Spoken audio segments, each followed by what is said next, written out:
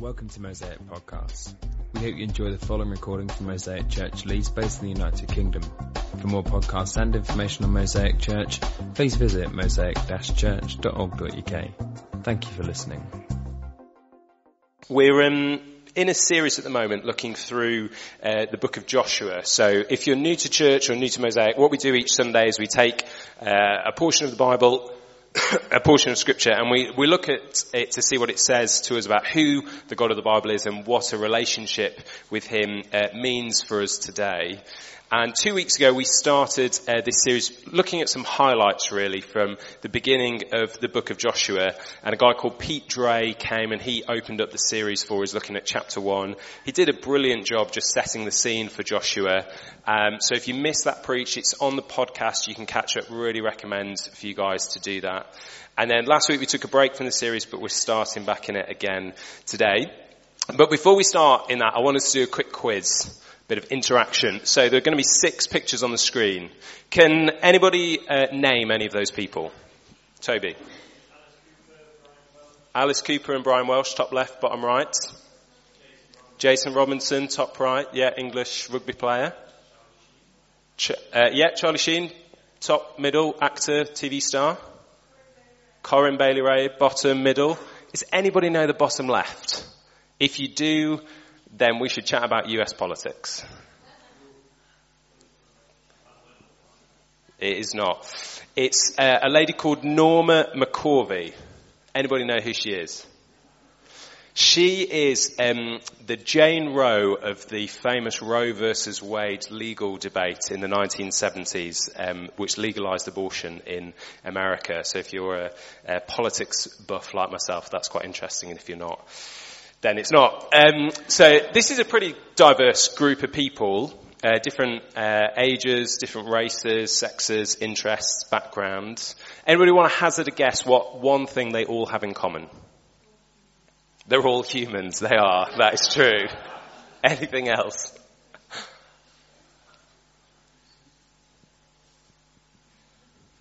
Come on. Any guesses? Yeah. Well done, Alex. If in doubt, Sunday school answer. Every one of these profess to be a Christian. So everyone would say they have put their faith in Jesus Christ and believe that he's the Son of God and he's the Saviour of their lives. That's a pretty diverse group of people. I think if you met Alice Cooper or Brian Welsh especially, Christian wouldn't naturally be the first thing that came to your mind, especially when you think of the more stereotypical pictures of Christians. If we go to the next one. Justin Welby, socks and sandals. I personally have nothing against socks and sandals. I think just keep your feet warm. But that's maybe the slightly more stereotypical picture of Christianity or the church. But that first group of people really helps to show that the church, God's people across the world, worldwide, is such a diverse group of people. All races, ages, socioeconomic status, backgrounds, nations, all of them are involved and brought into the church. The church is home to some of the most unlikely people imaginable. Why is that? Why is the church not just a homogenous group that just reaches just men or just women or just Westerners or just global south people or just rich people or just poor people? Why is it something that involves people from all over the spectrum, if you like? Because the Church of God represents something of the God of the Bible. The fact that he is a God who loves the whole world, not just little parts of the world. John 3:16 says, "For God so loved the world, the whole world, all of it." He is a God who desires all people to be saved, not just one particular group of people or one particular subsection of society. He desires all people to come to faith. And he is a God who says anyone who puts their faith in me can approach me with freedom and confidence. So when you look at the church across the world, you see it's home to all these different types of people, regardless of their background, regardless of anything that they've done or anything that they once believed. The church shows us that God saves the most unlikely people into his family. And maybe you're sat there going, I'm probably one of those really unlikely people. Nobody thought that I was going to come into a relationship with God. Well, Joshua 2, I think, is a story that shows us exactly the same thing. I think it's a story that shows us the most unlikely people are welcomed into a relationship with God and into the people of God. God's offer of salvation and relationship is given to all, no matter how far away a person may seem. And so, as we go through this story, my real prayer is two things. For some of you, I really hope this story just stirs your faith for what God is able to do in the lives of the people that you live around or that you know, and you think, there's no way they're ever going to be interested in God. There's no way they're ever going to come into a relationship with God. I want you to have renewed faith that God's actually able to reach any and every person. And for others of you in the room, you might be like, as we go through the story, you might be like, man, maybe I'm one of the people that God is trying to reach. You might realize today that God is extending an offer of relationship and salvation for you today, regardless of how unlikely you think that might be. So we're going to pick up the story in chapter 2. To give you the gist of the story so far, God's people are journeying towards a land that God had promised to give them, where they could settle and build houses and start families and enjoy peace. But this promised land is currently occupied by lots of other nations, and they're basically enemies of God's people. And God had promised, I will drive out these nations and these other people ahead of you so that you can take the land. And the people are right up to the edge of the land, but they've not entered it yet. And in chapter 1, a couple of weeks ago, we saw that Joshua has taken over as the leader of God's people from a man called Moses. And Joshua's task is basically to lead the people into the land that God had promised to give them. So that's where we are in the story. We're going to do something slightly different because we're not going to read the story before we then look at it. We're going to look at it as we go, because otherwise we're going to lose something of the drama of what's going on in this story. So if you have a Bible, we're going to be in Joshua chapter 2. If not, don't worry, all the verses will be on the screen behind me. So we're starting in the first part of verse 1. It says, Then Joshua, son of Nun, secretly sent 2 spies from Shittim. Go look over the land, he said, especially Jericho. So we've got a map. The people are on the right-hand side in Abel Shittim, and they are going to cross the river eventually and go to Jericho. Now, Jericho is a big city. It's the main fortress that they're going to come across in the first part of their journey. And Joshua's like, we need to know what we're up against. So he picks 2 of his guys and he says, I want you to go and spy out the land. And I want you to go and look at Jericho and see what we're up against. So verse 1, the end of it. So they went and entered the house of a prostitute named Rahab and stayed there. You've got to pause. What's going on there? Joshua says, go and check out the land and Jericho. So the guys go, okay, we'll go to the prostitute's house. Why do they decide to do that? What's their thinking behind making that decision? I want to suggest something here. I want to suggest the big news is not that they've gone to the house of a prostitute, but they've gone to a house that's inside the city walls of Jericho. Jericho is this huge city. It's got walls all around it. The spies could have gone and tried to spy out Jericho from outside the walls, but they're not really going to get a lay of the land. They're not going to understand the people. They're not going to know what's going on. So they take this crazy bold move of going, we're going to go inside the walls. Where can they go inside the walls that isn't going to arouse too much suspicion? They're going to go to the place that most people traveling into Jericho would make their first port of call, which is the house of Rahab, the house of a prostitute, which maybe tells you a little bit of something about the city of Jericho. That's what type of city it is. That's my suggestion. You can disagree with me, and that's totally fine. But these men go to Rahab's house. But to be honest, immediately it looks like it was a stupid move. It looks like it was a bad call. Because in verses 2 and 3 it says, the king of Jericho was told, look, some of the Israelites have come here tonight to spy out the land. So the king of Jericho sent this message to Rahab. Bring out the men. Bring out the men who came to you and entered your house, because they have come to spy out the whole land. So the men are spotted. They're reported to the king, and he sends a message to Rahab. He sends his troops to Rahab demanding that she gives the men up. So the lives of these two Israelite spies are now in the hands of Rahab, this Canaanite prostitute. What is Rahab going to decide to do? And what do we know about Rahab? Because for the two spies who are hiding in her house, this is how they would have viewed Rahab. She is morally unclean and unacceptable as a person. She is a prostitute. Her lifestyle is not one of purity or holiness or acting in line with God's commands. In fact, she's the opposite of all of that. She is a political and ethnic enemy. She's a Canaanite, so she's a member of a nation that hates the people of God. She is not somebody who is likely to show them any kindness or any mercy. And she is spiritually far off. She's been brought up to worship the Canaanite gods, idolatrous gods, false gods, not the God of the Israelites, not the God of the Bible. Put simply, Rahab is really not the person these guys want to have their lives in the hands of. She is not on their side.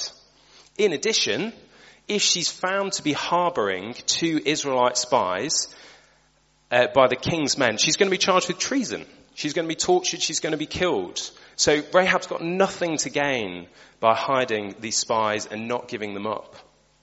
It really is a no-brainer what Rahab should do here. She should get the spies, hand them over, and go back to her life. But verses 4-7 tell us something different.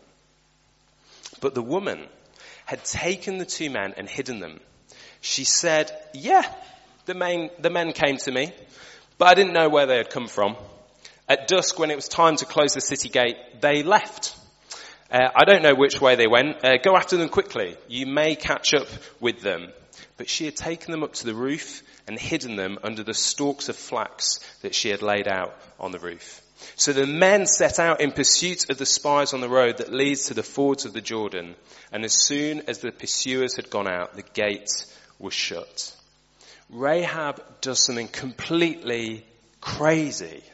She hides the spies, and then she lies to the king's messengers and sends them off on this false trail so that the spies' lives are protected. And then verse 7 ends by telling us the city gate was shut, meaning there's no way for the spies to escape. There's no way out of the city anymore. Their lives are still in the hands of Rahab. But now the spies and us, we're left with this other question. Why on earth has Rahab just done what she's done? If the king finds out she's dead, the spies could kill her because they're not on her side. They're her enemies. Why has she put her life on the line for these two men? What's she thinking? What is Rahab's motivation? So let's read on, verses 8-13. Before the spies lay down for the night, she went up on the roof and said to them, I know that the Lord has given you this land, and that a great fear of you has fallen on us, so that all who live in this country are melting in fear because of you. We have heard how the Lord dried up the water of the Red Sea for you when you came out of Egypt, and what you did to Sihon and Og, the two kings of the Amorites east of the Jordan, whom you completely destroyed. When we heard of it, our hearts melted in fear, and everyone's courage failed because of you. For the Lord your God is God in heaven above and on the earth below. Now please swear to me by the Lord that you will show kindness to my family because I have shown kindness to you. Give me a sure sign that you will spare the lives of my father and my mother and my brothers and sisters and all who belong to them, and that you will save us from death. So Rahab goes up to the roof where these men are hiding, and she says, everyone in this city, everyone in this land has heard about your God. They've heard what he did 40 years ago when you were slaves in Egypt, how he brought you out of slavery by parting the waters of the Red Sea. And how when the Egyptian army, this superpower army, tried to follow you, he brought the waters back down on them and completely destroyed them. And everyone's heard what your God did to protect you when you came out of Egypt and you were attacked by other nations, how he helped you to defeat them. And now everyone knows that you're camped 20 miles away and that we're next on the list. And everyone's courage has failed and everyone's hearts have melted in fear. But not mine, says Rahab. Not mine. Rahab's courage hasn't failed. By hiding these spies, she has done probably the most courageous thing that she has ever done in her life. Why did she do it? Well, let's try and imagine what Rahab's life has been. So she's grown up hearing about the Canaanite gods, the false gods, the man-made gods. And these gods had demands on the people. They demanded that people would sacrifice their own children in fire in order to please them or appease them. I wonder how many times Rahab had got pregnant by being a prostitute and then had to sacrifice a child in the fire to a god that she was meant to believe in. These Canaanite gods also demanded that women were forced to be prostitutes. And I wonder if that's why Rahab is a prostitute in the story. She's grown up believing gods don't care about us. Gods don't love us. Gods aren't for us. Gods don't protect us. They use us and they abuse us. And that's how I understand God to be. And then this story of another god starts circulating in Jericho. She hears about this God of the Bible.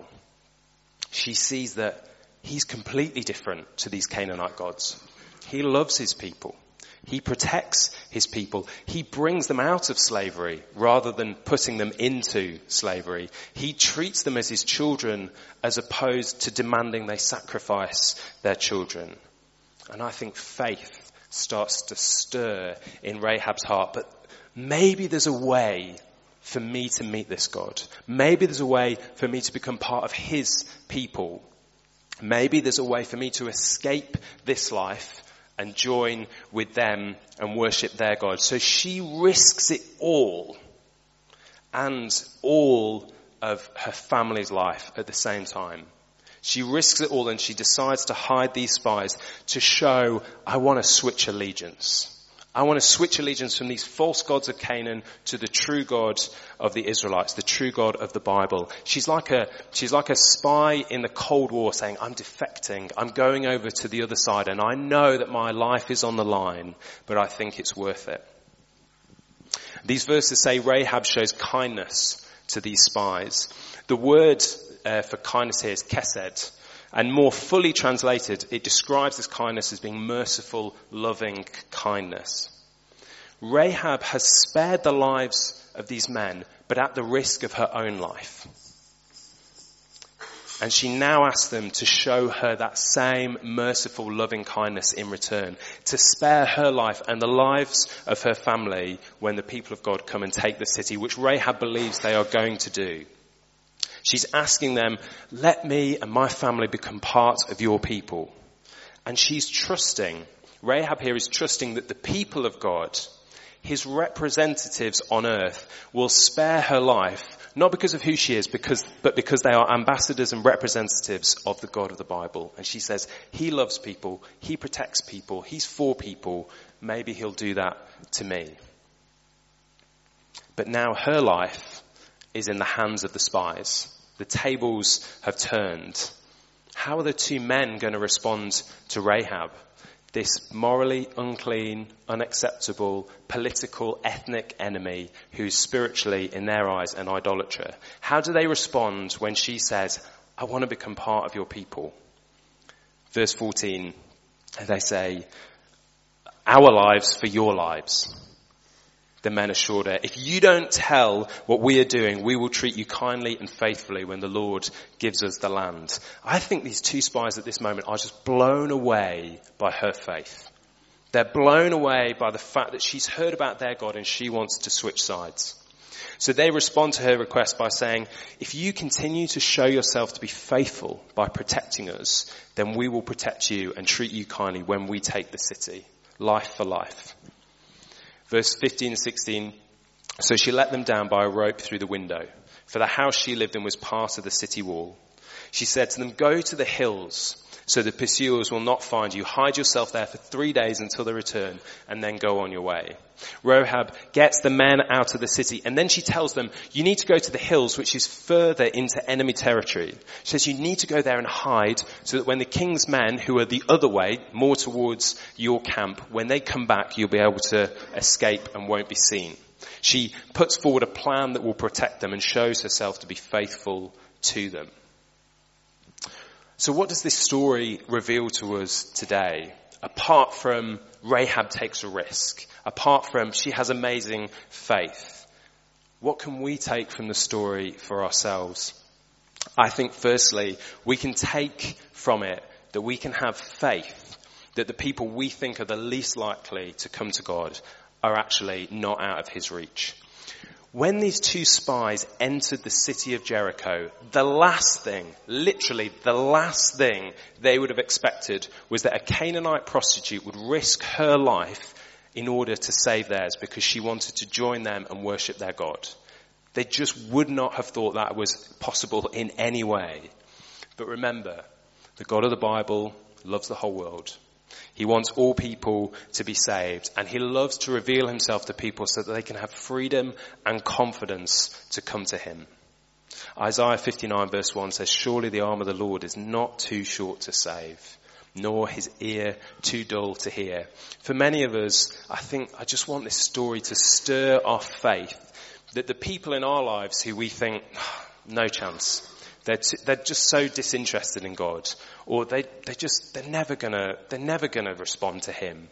They are actually not out of God's reach. There's a call for us here as the church to persevere in prayer for those people in our lives who don't yet know Jesus, that they might actually come to faith. They might actually see him to be the one true God who holds the universe in the palm of his hands. And it's also a call for us not to hide away our faith, but to let it be seen in the hope that when people hear about who our God is, they will want to put their faith in him as well. Last week at the citywide celebration, I had a family member who was coming up and helping to look after Sophie and Annabelle, and they said they wanted to come to the citywide celebration. And as a pastor, my response should be, yes, they don't believe in God. This is going to be great. They're going to come to faith. And my reaction wasn't that. My reaction was, this is going to be so awkward. And they came, and it was really awkward. But what they saw was the church. They saw the community of believers that me and Rianne are part of. And they saw them worshipping wholeheartedly. They saw them loving and serving one another.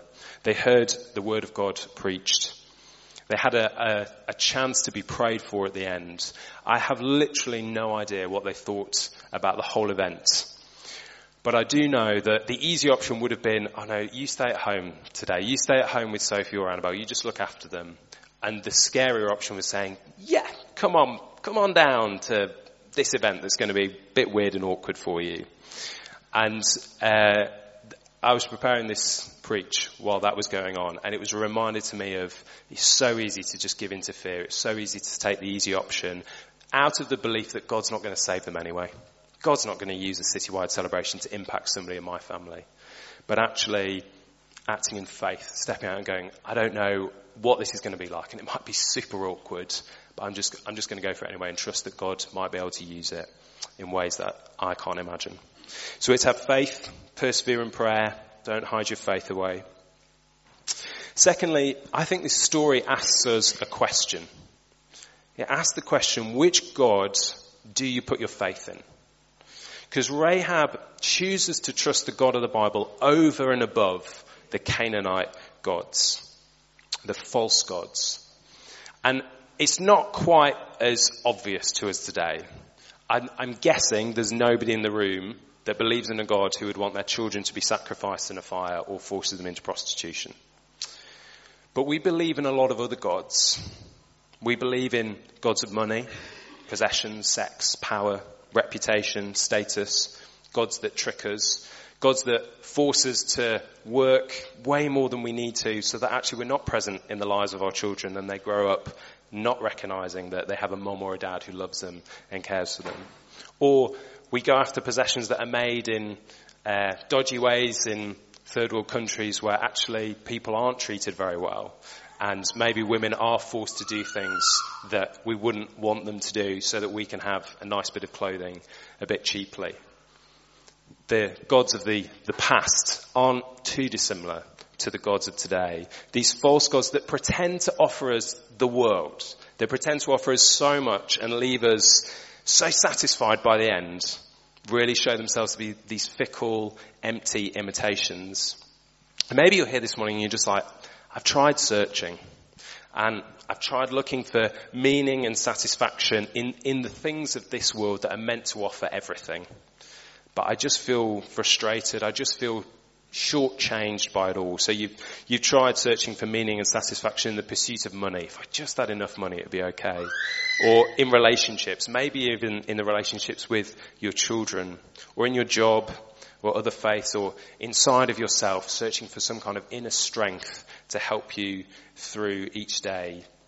But you've just not found anything that truly gives you lasting security or a meaning in your life that fills you with joy or unconditional love or that satisfaction that you can base your entire life around. And the God of the Bible very gently says you need to repent. You need to turn, which is what that word repent means. You need to turn from the fruitless searching. And you need to believe. You need to put your faith in the God of the Bible. Maybe you need to take a similar step to Rahab today of that switching of allegiance to this God. Or you just feel like, I'm wandering. I just keep wandering away in my mind, in my actions to other things. And you're like, I need to just come back and nail my colours to the mast afresh. And the third thing I think this story shows is what it looks like to take that step, to choose to follow the God of the Bible and to continue to trust in the God of the Bible. Because what did Rahab need to do to secure all of this? Well, let's go to verses 17 to 21.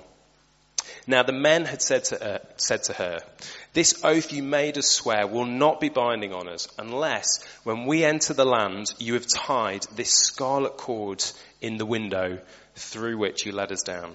And unless you have brought your father and mother and your brothers and all your family into your house. If any of them goes outside your house into the street, their blood will be on their own heads. We will not be responsible. As for those who are in the house with you, their blood will be on our head if a hand is laid on them. But if you tell what we are doing, we will be released from the oath you made us swear. Agreed, she replied. Let it be as you say. So she sent them away and they departed. And she tied the scarlet cord in the window. So Rahab isn't saved by some great feat on her part. She's saved by sheltering under this probably quite thin scarlet cord of rope that she ties in her window. And when the army enters the city in chapter 6, they see the bright red cord and they pass by her house. And her whole family are saved from death, brought into the people of God and brought into a relationship with God himself. So what's the parallel? If you're a good Christian, you grew up in Sunday school, you already know what the parallel is. How are we saved from death? How are we brought into the people of God? How are we brought into a relationship with God himself? We're to take shelter in a similar way to Rahab, but not under a scarlet cord of rope, but under the scarlet blood of Jesus that was shed for us on the cross. The sacrifice of God's own Son that is the ultimate demonstration of a merciful, loving, kind God towards us. Because Jesus' blood, it secures our salvation. If your faith is in Jesus and what his death on the cross accomplished, you will be sheltered from the full force of death when it comes for you. His shed blood and resurrection 3 days later tells you your sin has been paid for, that you have been forgiven and that you will receive eternal life with God if your faith is in what Jesus has done. Secondly, his shed blood secures our adoption into the family of God. The blood of Jesus is a payment, and it's a payment for our lives. He purchases our lives on the cross so that we can become children of God. For Rahab, she's saved and brought into a people where she's honoured and cared for and loved and esteemed rather than torn down and abused and insulted. Putting your faith in Jesus isn't just a vertical relationship with him, it's a horizontal relationship where you come into his worldwide family of believers, of spiritual brothers and sisters and mothers and fathers and grandparents who love you, encourage you, pray for you, serve you, help you pursue more of God and whom you can love and serve in return. I'm pretty sure if I met Alice Cooper, I could ask him to pray for me and he would respond. He doesn't know me. We have nothing in common apart from one thing, that we both believe in Jesus. And that binds us in a way that nothing else in my life would bind me to somebody like him. Or maybe it's more likely I'd meet Jason Robinson. I'd probably just ask him for his autograph rather than for prayer. Maybe for both. The third thing it tells us, or the third thing Jesus' shed blood secures, is our relationship with God himself, that vertical relationship with him. Jesus' shed blood means your sin is paid for. Therefore, there's no longer any separation between you and God. So you can approach him with freedom and confidence. Putting our faith in Jesus means we receive his perfection. So God sees us as pure and blameless and spotless. Can you imagine what that would have been like for Rahab? To understand that that's how God viewed her. Rahab is a sign to us that God loves us no matter what is in our past. He accepts us despite what we might have done or we might have said, and he honours and delights over us even though we really have nothing to offer him in return. So it's a really simple question today, which is, where is your faith placed? To put your faith in the God of the Bible is to stop putting your faith in anything else to save you or satisfy you. When Rahab makes this switch, she says, I'm all in now with your God. She doesn't say, I'm all in, but I'll keep a little bit with the Canaanite God. She's like, no, I'm all in with your God. You can't trust a bit of God and a bit of money, or a bit of God and a bit of my good behaviour, or a bit of this God and a bit of that God. It's all your eggs in one basket, just like with Rahab. So where do you end up today? Do you need to come to Jesus for the first time? Putting your faith in what his death and resurrection achieves for you and coming into a relationship with him and his people? Do you need to come back to him today? It's been a while away, or you just feel like you're wandering about in life and it's not all about Jesus, it's about him and other things. But you come back and you remember, it's only by your blood, Jesus, that I'm saved. It's only by your blood that I'm purchased. It's only by your blood that I'm protected. And it's only by your blood that I know without a shadow of a doubt that you love me and you desire me. And you need to come to God afresh today and say, Jesus, your shed blood is powerful. Your shed blood gives me faith that everyone in my life can come to faith in you. And I want that to fuel my prayer, and I want to live a life of hope-filled mission that you can break in and save the lives of people that maybe I've written off. Maybe today you come back and go, they're not written off in God's eyes. He desires to save each and every person because he loves them and he wants them to come into a relationship with him. Can we pray to end?